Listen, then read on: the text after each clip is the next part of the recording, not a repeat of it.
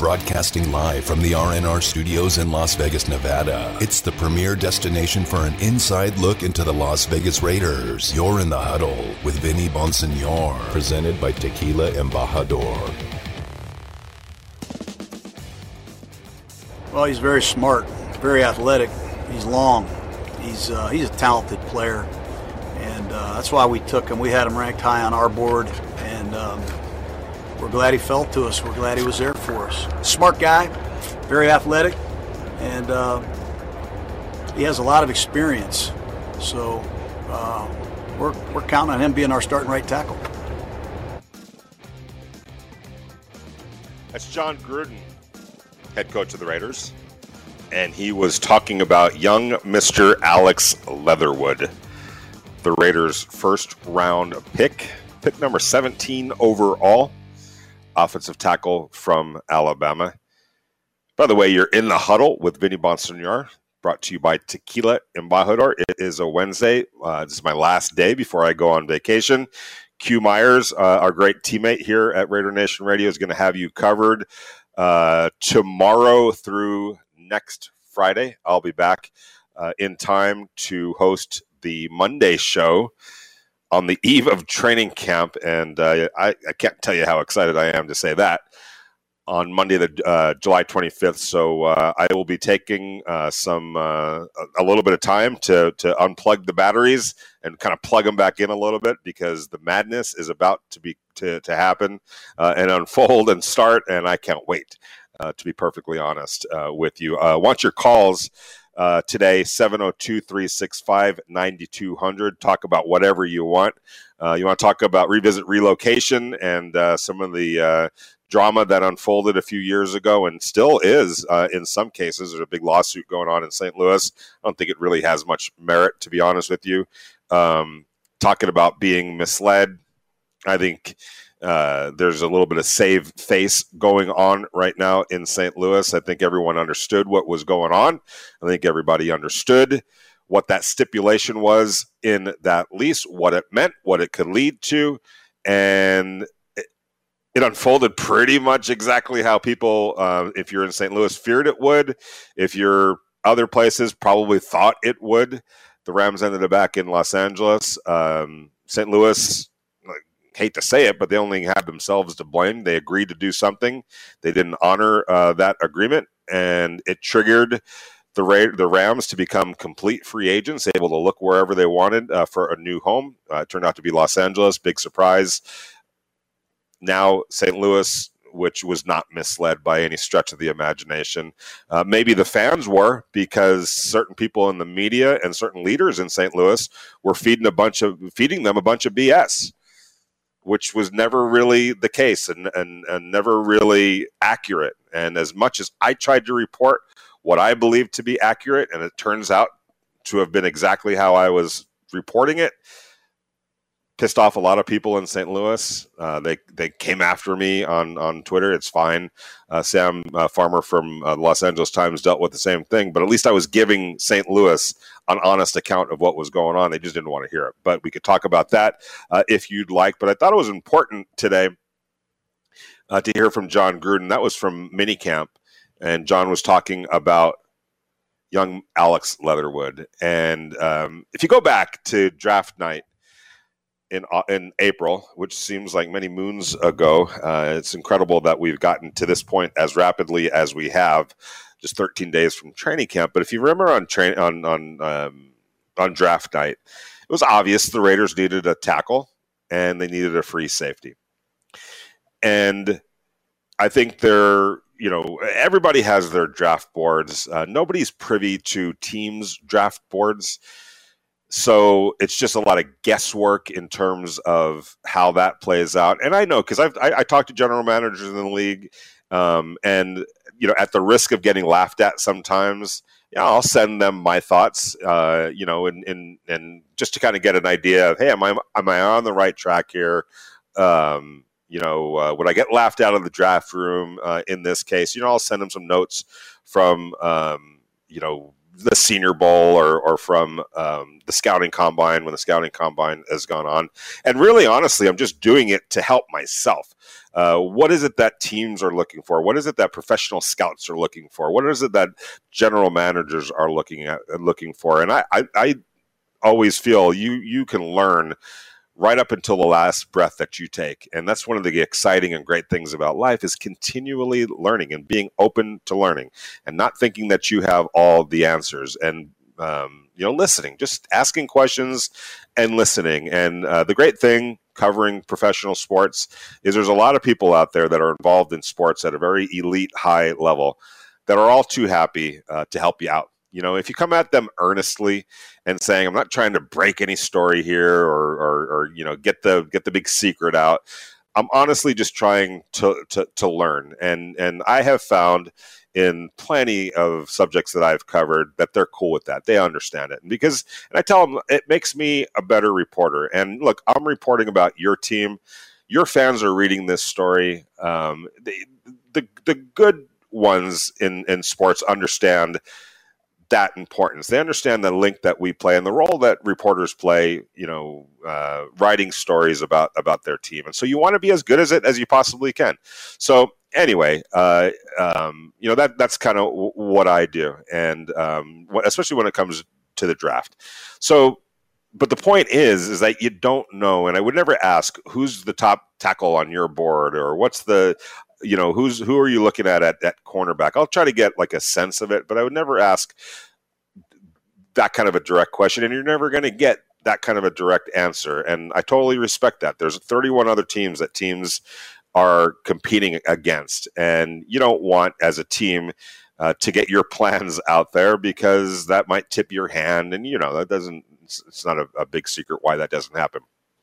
But one of my points is, you also can't assume necessarily.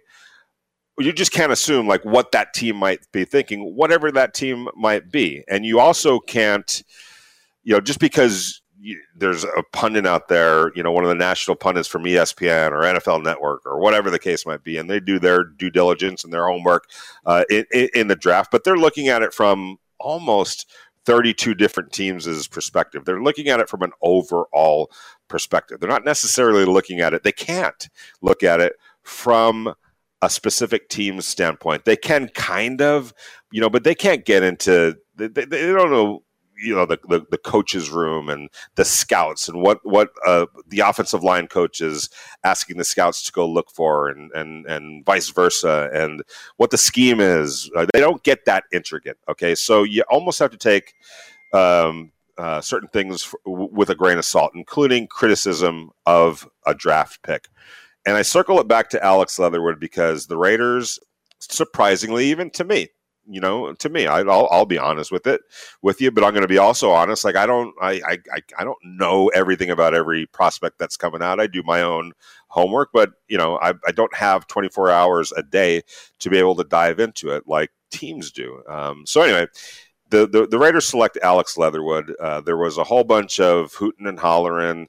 They reached for Alex Leatherwood. What were they thinking? And then that's from the pundits. And a lot of times fans are listening to what those pundits are saying and kind of taking it for gospel, and it kind of frames their reaction. So the reaction in Raider Nation wasn't too positive about young Mr. Leatherwood. And that's understandable. That's who they're getting their information from. And they're kind of feeding off of that initially.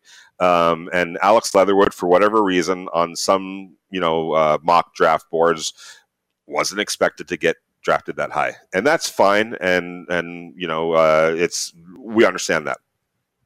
But what was interesting about it, and what I was trying to always say during the process, is just because he wasn't on Mel Kiper's top of the list at tackle, especially at that point in the draft after certain other players had gotten drafted, doesn't mean that he wasn't on the Raiders or the Broncos or whoever else, name any other team. And when teams come up with their draft boards and their particular preferences, they're looking at it from their own perspective, through their lens. And when I say that teams dig down, drill down to the middle of the earth to look at these prospects through their lens and what they're trying to do and what they're trying to accomplish, it's not an exaggeration. They spend months upon months upon months digging to the middle of the earth on these guys, trying to figure out who best fits their program, what they're trying to do. Sometimes it works, sometimes it doesn't. I think it takes a couple of years to truly get that figured out. And I think at that point, criticism or praise is obviously valid. I get the knee-jerk reactions. It's what we do, and that's fine as well. But it needs to be qualified, and it needs to be put into perspective. And what's so interesting about Alex Leatherwood, and I tweeted this out, but I had lunch with Lincoln Kennedy, our great partner here with In the Huddle, and just to let you know, Lincoln will be back at some point to be back on the show. Took some well-deserved time off to spend really with his family and do the dad thing. I totally get it, and I totally understand it, and I'm glad he was able to take that time off. But long story short, we're having lunch over at his restaurant that he owns here in Henderson. It's called the Angry Crab, and it was fantastic. I highly recommend it. It's over there on Sunset. If you took Green Valley all the way to Sunset, took a right on Sunset, you'll run right into it. So, and if you're coming from the Las Vegas Strip, which I believe Sunset runs into the Las Vegas Strip, just take Sunset all the way up, and once you cross Green Valley, look to your left. That's where the Angry Crab is. Got a bunch of TVs. It's got a great feel to it. The food was tremendous. You're bound to run into Lincoln. They built a Raider room. It's kind of a private little party area that's all Raidered out, which was really, really cool. They've got an outdoor area, so that's really cool as well. Kind of hot right now, so the outside area isn't really, it's not that time of year, but at some point it will, and that'll be a cool little area to hang out, eat, drink, have fun, listen to music, all that, watching the sports. But so we're talking about things, and the subject turns to young Alex Leatherwood, and to say that Lincoln has a unique perspective on all this would probably be an understatement. If you think about Lincoln Kennedy, what position did he play? He was a right tackle. He was one of the great right tackles in Raider franchise history. That's why he's stuck around as long as he had. Once a Raider, always a Raider is absolutely 1,000% accurate. But there are certain players that just stick with the family a little bit closer and stay with the family a little bit closer. Lincoln is one of those type players. He was in town yesterday to be part of a great event over at Allegiant Stadium last night, where there was some money given to some deserving people. I was able to look at some of what was going on social media. It looked really great event, great cause. Lincoln was front and center. And so that's why he was in town. And, he had hit me up, hey, let's have lunch, which is what we did. And so, but getting back to Lincoln's connection to Alex Leatherwood, that's the position that he played, right tackle. And I think we all know Lincoln well enough now, hearing him on the radio, me getting to know him over these last couple of years or so. He's not going to sugarcoat much of anything. He's been there, done that. He has his own opinion, and whether it's good or bad toward the Raiders, he's going to share it, and he's going to be honest about it. And that's what I think is very, very refreshing about him. So if there's something that he doesn't like, he's going to talk about it. If there's something that he likes, he's going to talk about that. Well, I'm going to just say right now, to say that he was kind of down on the right tackle situation the last couple of years, that would be an understatement as well. And more than anything, it's because the Raiders just weren't getting much availability out of Trent Brown. He got paid a lot of money, but he was hurt quite often. And he only played 16 of 32 games in the 2 years that he was here. So that's half of the amount. He played half of the games that he was eligible to play. Injuries played a big role in that. You can draw your own conclusions on whether, Trent milked anything or, wasn't as diligent as he needed to be in order to get on the field. All of that is speculation. People have their feelings. Let's just leave it at that. Suffice to say, Lincoln Kennedy, and I'm sure if he was sitting right here next to me would say it, he was down on Trent Brown, and rightfully so. And so he and more than anything, not just because in the general sense, for Lincoln being part of the Raider family, and seeing a player that's not performing, that's going to drive him nuts to begin with.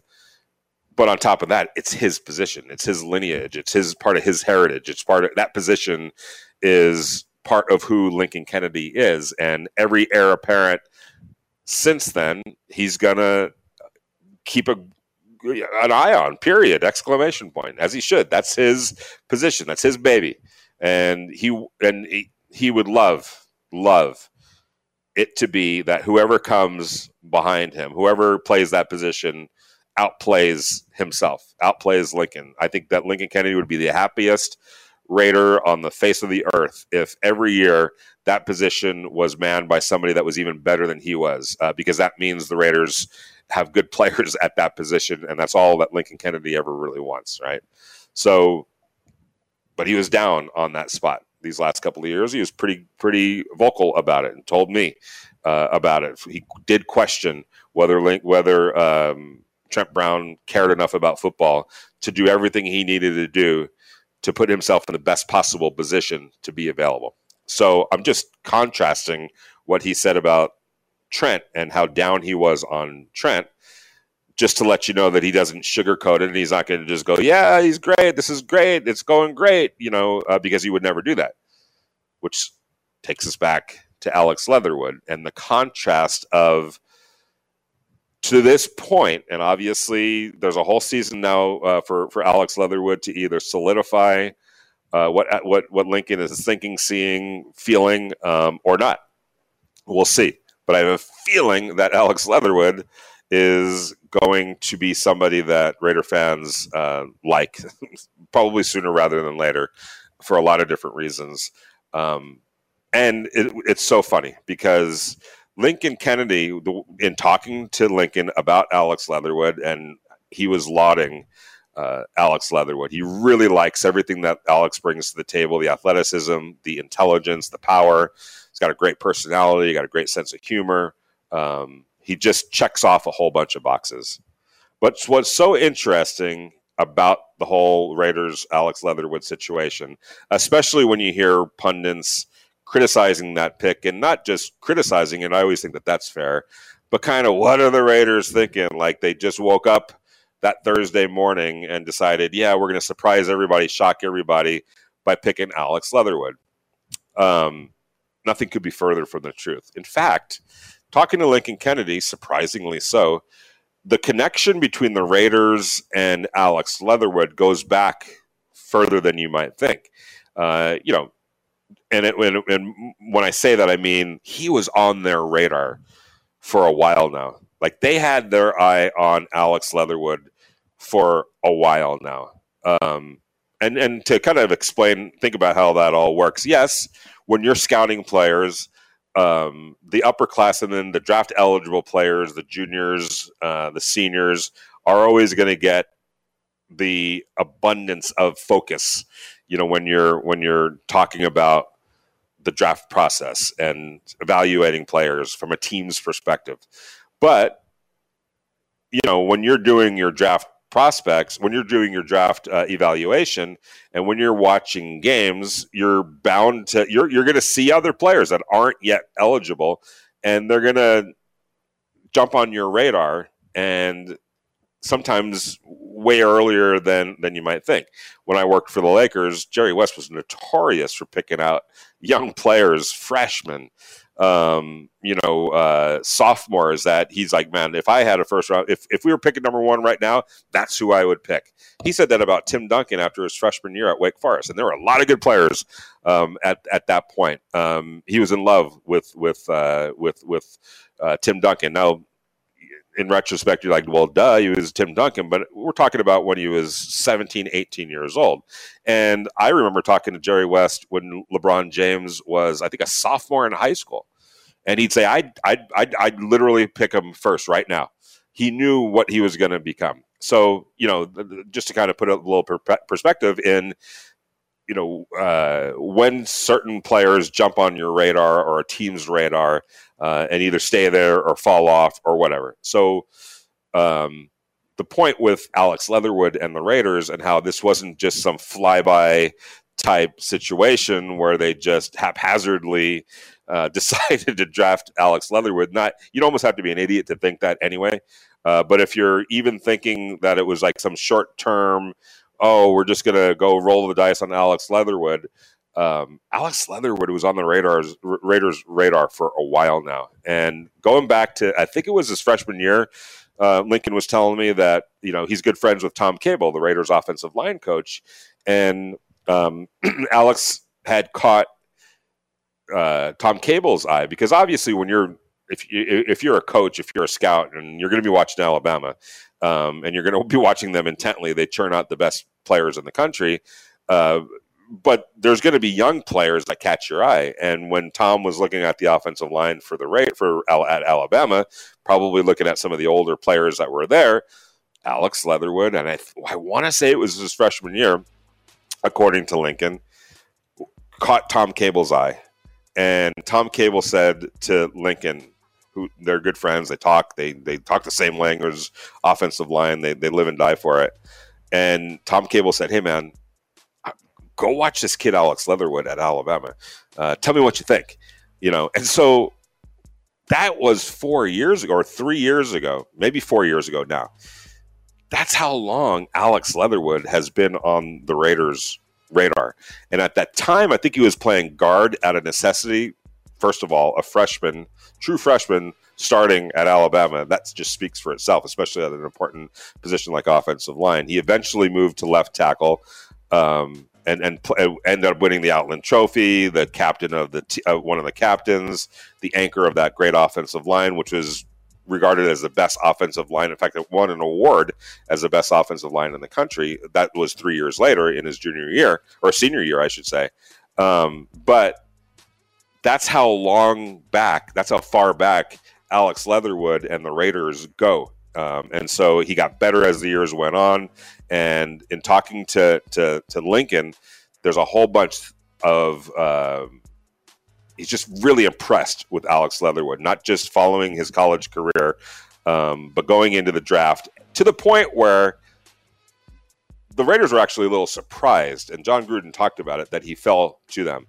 There was some thinking that he was going to go even a little bit earlier, which would have, I'm sure, shocked a bunch of people as well. You're in the Huddle with Vinny Bonsignor, brought to you by Tequila Embajador. When we get back, going to continue this talk about Alex Leatherwood and why Raider fans should feel really, really good about him.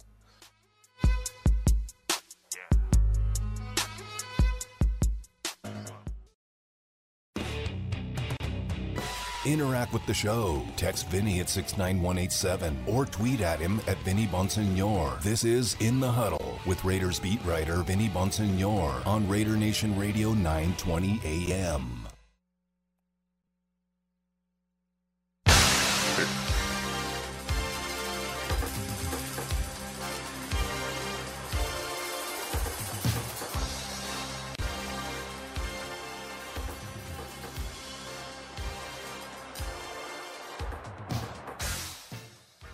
Can't interrupt Prince. You can't expect me to interrupt Prince, Damon. So when you play Prince, I'm going to let that run. I'm just letting you know. Welcome back to Raider Nation Radio. You're in the Huddle with Vinny Bonsignor, brought to you by Tequila Embajador. It's hard. I'm trying to stay focused, you guys, but I'm getting ready to jump on a plane. It's a red-eye flight to New York, and this time tomorrow.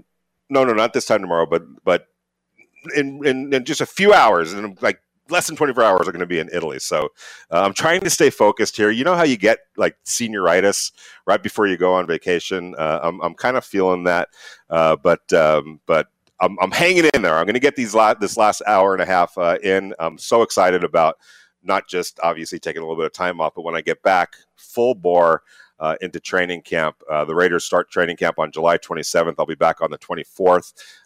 Hit the ground running. Cannot wait. It couldn't get here soon enough. and yet it's here now. So we're really, really happy. Can't wait to get started. We're going to go out to the Raider Nation listener line and welcome in a good friend of mine.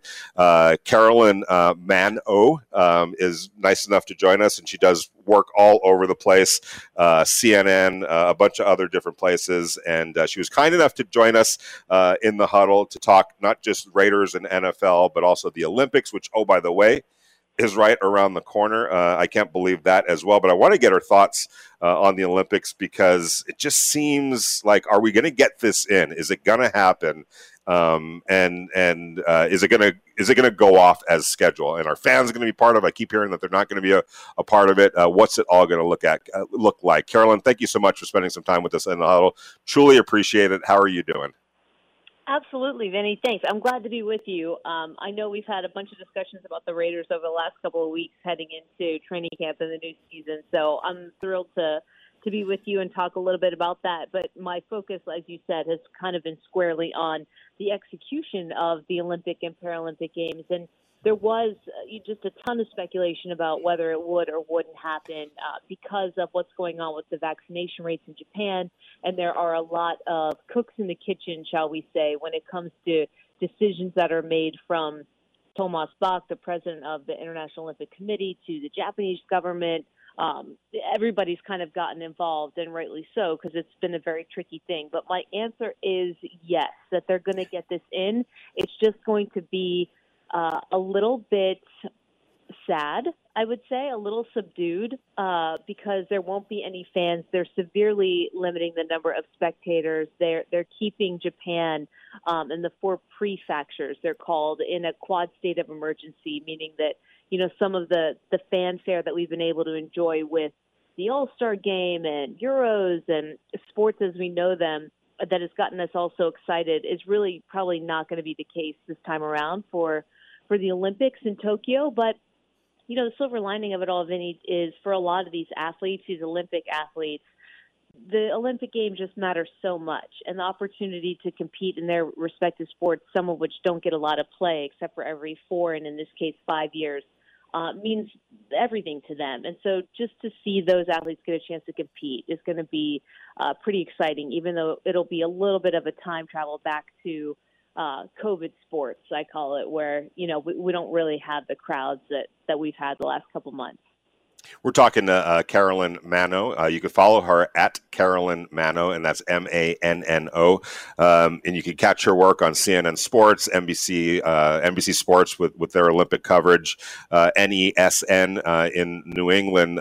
She has her fingers on a lot of different sports angles, and as we've talked about, it's basically the Olympics right now, and it's. As Carolyn talked about, and I feel the same exact way, it's sad to think that for all these athletes to work so hard, and for many of them, the Olympics is a one and done. You don't get another chance in 4 years. For many others, there is that chance, but not everyone gets to experience it multiple times. So my heart goes out to them for having to go through an Olympics that won't look like what it normally looks like, and the Olympics are one of my favorite events ever, and to see it kind of done in a halfway, and I know that everyone's trying to do the best that they can, I think it's just sad for the athletes. But Carolyn, the care that Japan has taken, I guess it could be looked at a couple of different ways. Are they not doing enough, or are they doing too much? Are they making, you understand what I'm saying? Like, is there any danger involved here, or is it kind of being overblown? Do you get a sense of any of that part of it as we head toward Tokyo and the Olympics? Yeah, well, I definitely think that there's a lot of people working really hard and have been working really hard to try to put a rigid system in place when it comes to testing and isolating and keeping teams as isolated as possible, to try to avoid, some kind of mass outbreak. The vaccination rates, that's a real story that deserves real consideration. The rates of vaccination are much lower in Japan, and I can really sympathize with people over there in Tokyo who are nervous about, the influx of people and athletes coming into the country when so many people haven't had an opportunity to be vaccinated. I will say, the IOC and the Japanese government has tried to trim this thing back as much as they possibly can. You're not seeing huge teams associated with individual athletes. Tennis, for example, Novak Djokovic right now said he's very much on the fence about participating in the Olympic Games because he's not allowed to bring his stringer in and members of his team. And so, you are seeing certain countries' federations trying to limit the number of people coming in with athletes that require just a ton of extra care and assistance as much as possible. And you're seeing family members stay behind. You're not going to have massive crowds. Japan has really tried to also urge spectators away from things like the marathon, outdoor events where normally you'd have huge hordes of people. So, it's just tough. It's one of these balancing acts. And I think about the NFL, too, and the way that they approached the situation a year ago. Here stateside, it really feels like we're out of this thing. The Delta variant is certainly serious, and a lot of people haven't made the decision to get vaccinated in certain parts of the country. But for the most part, when it comes to the sports fan, the sports consumer, it feels like we've reached the other side of this thing. And so to think about the possibility of going back to a situation where it is going to be something of a sterile environment is tough for people, for fans, because I think, buried in our subconscious with how difficult this past year plus has been for so many people, I think there's certainly an element that people don't want to go back to that, if that makes sense. We're excited about watching sports that have full crowds, but Japan's trying to do everything that they can to satisfy the athletes that have so much invested in this and the different countries and networks that have so much invested in this. And, whether or not you love the Olympics or you feel like they're antiquated, whatever it is, there is something to be said for the tradition associated with this. And even though I'm not sure what the definition of an amateur athlete is anymore anyway. Right. Right. But it's a uniquely global event where you've got athletes from all different countries from around the world who have a shot at this thing. And that in and of itself is special and something to get excited about for a sports fan, even if it is going to feel, way, way more subdued this time around. Without question. And we're talking to Carolyn Manno. We're talking about the Olympics and many other things. I want to get to some Patriots questions in just a little bit. But Carolyn, one of my favorite events in the Olympics is gymnastics. I think that America right now has arguably the greatest gymnastics performer of all time, athlete of all time. I don't know, if it's fair to say that Simone Biles is in that category just yet. But one of the things that always gets me juiced up about gymnastics is the crowd reaction and the energy that the crowd provides. I remember working as a young man in the 1984 Olympics in Los Angeles, and it was a star-studded kind of event that year with some really great gymnasts. And one of my roles was to work the gymnastics event. And I just remember the arena just being on fire when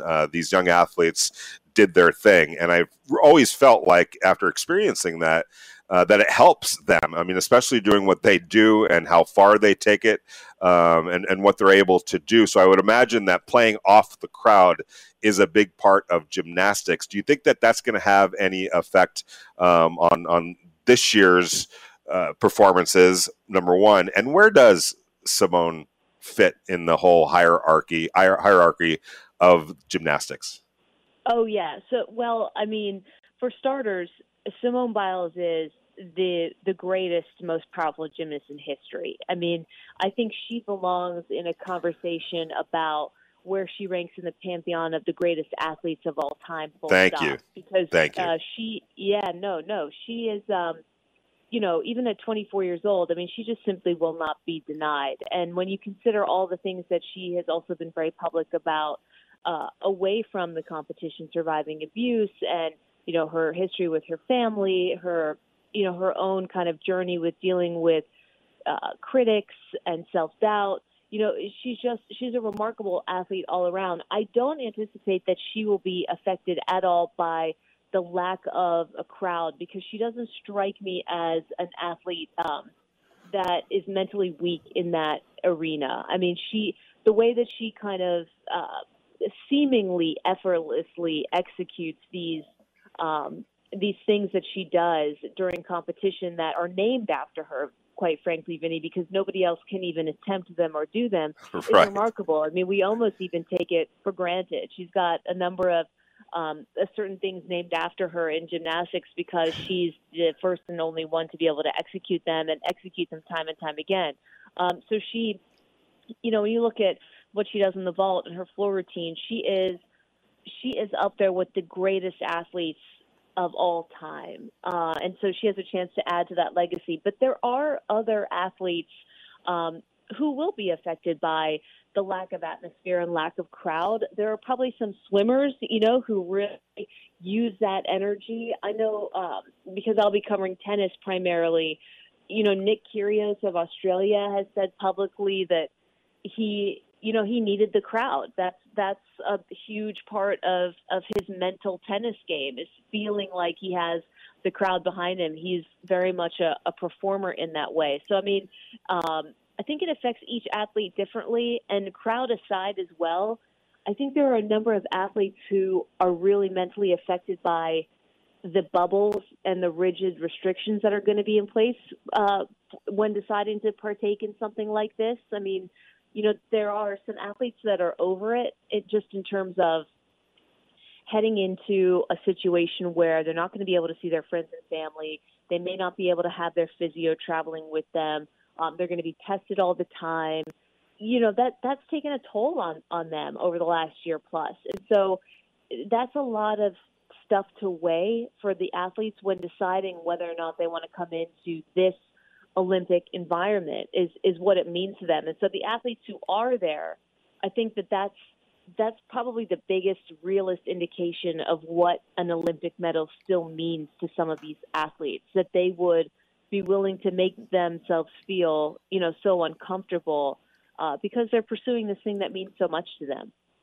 Carolyn, the Olympics has a unique way every 4 years of producing almost like an overnight star, somebody that grabs our attention and grabs our imagination and just grabs our hearts, for that matter, and then delivers the goods in a big way and just becomes a part of, just our hearts.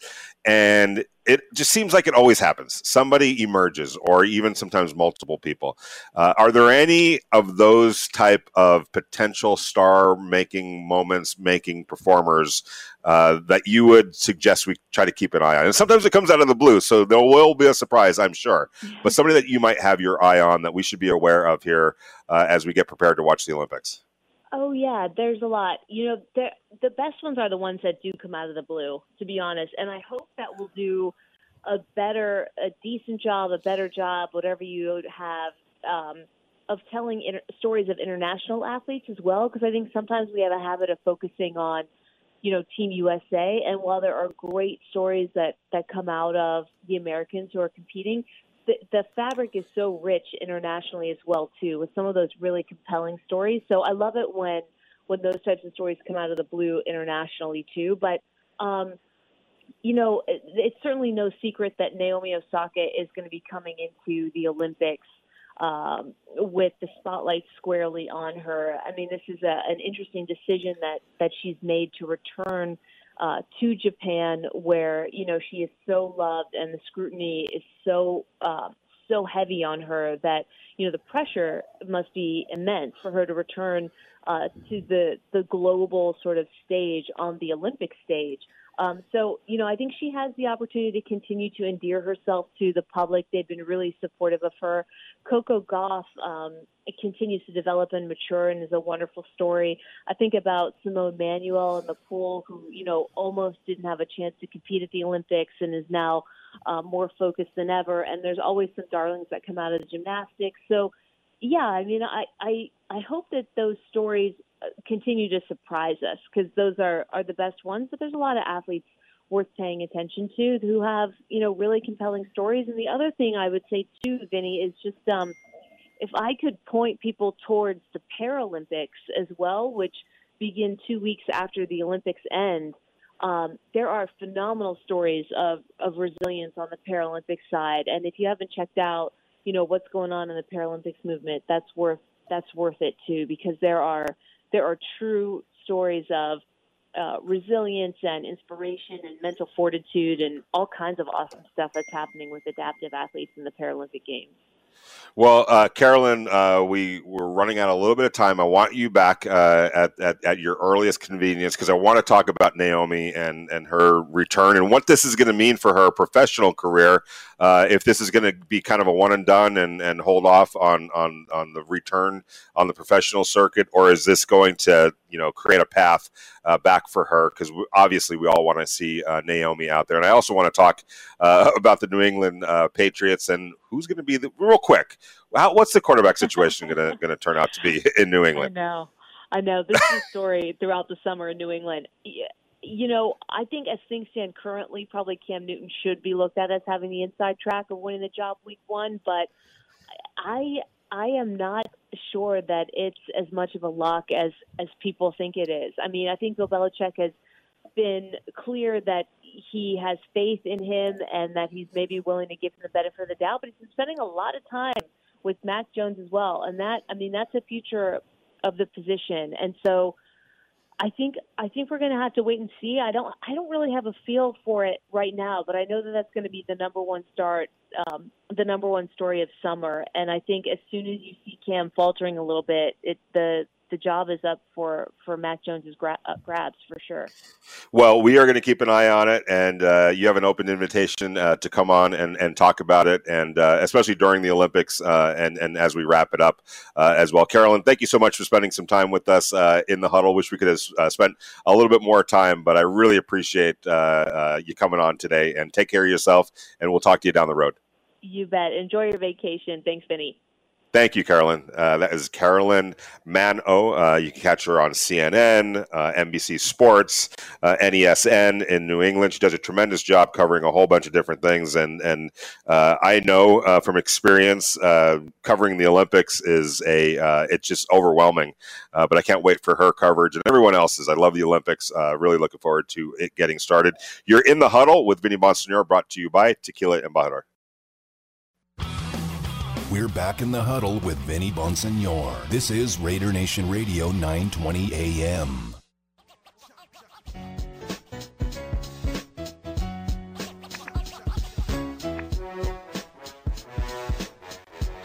What's good, Raider Nation? Welcome back to Raider Nation Radio 920 AM on a Wednesday. You're in the huddle with Vinny Bonsignore, brought to you by Tequila Embajador. By the way, just a shout out. Over at Michael T's restaurant here in Las Vegas. By the way, I had their ribs over there. Yeah, they're legit. Anyway, on Fridays, Aloha Fridays, we have been talking about this quite a bit, but every Friday night, Aloha Fridays over at Michael T's. And on Friday, August 20th, they're going to have a special guest, Baba B, who is a great DJ and a great performer, I should say. He's going to be performing at Aloha Fridays.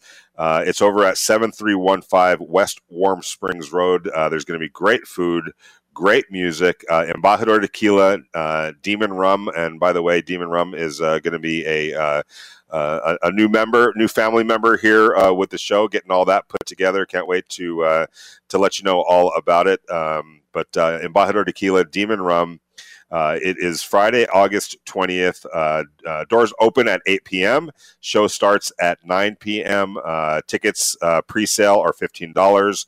At the door, $20. Kids under 6 are free. And so it's a great night, great family night, really, with the food and then the great music. So go check it out. Friday, August 20th. Baba B, Aloha Fridays at Michael T's. Again, you're in the huddle with Vinny Bonsignore, brought to you by Tequila Embajador. Getting back, by the way, thank you to Carolyn Manno for spending some time with us. She's really, really good. Great follow on Twitter, knows her stuff. You can see her on CNN, NBC Sports. She's going to be covering tennis for the Olympics. which is a great gig. She's also dialed in on New England sports with New England Patriots, Boston Bruins, Boston Red Sox over at NESN. So has her hands in a lot of different things, and it always does a great job. And it was a pleasure having her on today. But getting back to what we were talking about to kick off the show, and that's Alex Leatherwood. And, just the reaction nationally from when the Raiders selected him. And, I get it. Coming into the draft, for whatever reason, on many of the mock draft,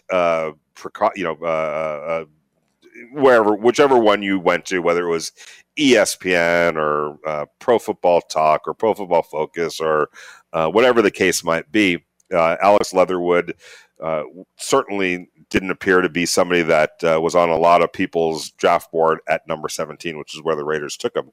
And that's fine, but it's important to keep in mind, and why Alex Leatherwood, who goes back with the Raiders for a little while now, he's been on their radar for a little while now, because of Tom Cable, who the offensive line coach, who noticed him as a freshman playing at Alabama, doing some scouting and some work looking at Alabama. And then Tom Cable talking to Lincoln Kennedy, our great partner here in the huddle, to say, hey, look, man, keep an eye on this Leatherwood kid over at Alabama.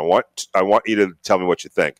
And Lincoln fell in love with him early on in the process, which is why to him, and what's so ironic or interesting compared to what maybe the vision was nationally, or the narrative was nationally, for Lincoln, who understood how much the Raiders valued Alex Leatherwood and how enamored Lincoln was with Alex Leatherwood.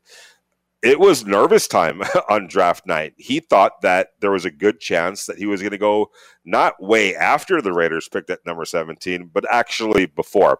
But the way the draft played out, a bunch of quarterbacks got drafted, and it pushed other talented players further down in the draft. So teams probably made some other adjustments and some other decisions. But there was Alex Leatherwood at number 17, and you can hear John Gruden, the clip that we played earlier. I'm glad he fell to us. John Gruden wasn't just saying that to troll everybody who thought that the Raiders reached for Alex Leatherwood. He was saying that because there was genuine concern in the Raiders building that somebody was going to take Alex Leatherwood before he got to the Raiders. And that's why there was a lot of happiness when he was, including Lincoln Kennedy. And so, but be that all as it may, what's important now is how good of a player is Alex Leatherwood going to be. And, in talking to Lincoln, who knows his stuff, he probably could, I'm sure he could be an offensive line coach if that's what he wanted to do. But I think he likes making money doing other things in the restaurant owning business and the media business. So I don't think coaching is in the cards, but he definitely looks at it like a coach, and specifically that position. We explained why. That is his position. Right tackle is the position he held down for a long time with the Raiders, went to the Super Bowl as the Raiders' right tackle. There's a pride aspect to that position. And if it's being manned by somebody that he doesn't have good feelings about, he's going to let everybody know. So he's really happy that Alex Leatherwood seems to be the heir apparent. He believes he's going to be a quality day one starter. Now, here's the thing. Alex Leatherwood played left tackle at Alabama. Sometimes that happens. Frankly, Lincoln Kennedy doesn't think he's a left tackle, doesn't think that that's his profile, which is okay, because when you look at the Raiders, they didn't need a left tackle. They have their left tackle in Colton Miller. And it wasn't even something where, it wasn't something where they were just going to, maybe take one of their, a guy that they feel can eventually play left tackle, and in one of those type of situations, which happens from time to time. No, they feel good about where Colton Miller is at left tackle. They wanted to go get the guy they felt was going to be the best right tackle for now and many, many years to come.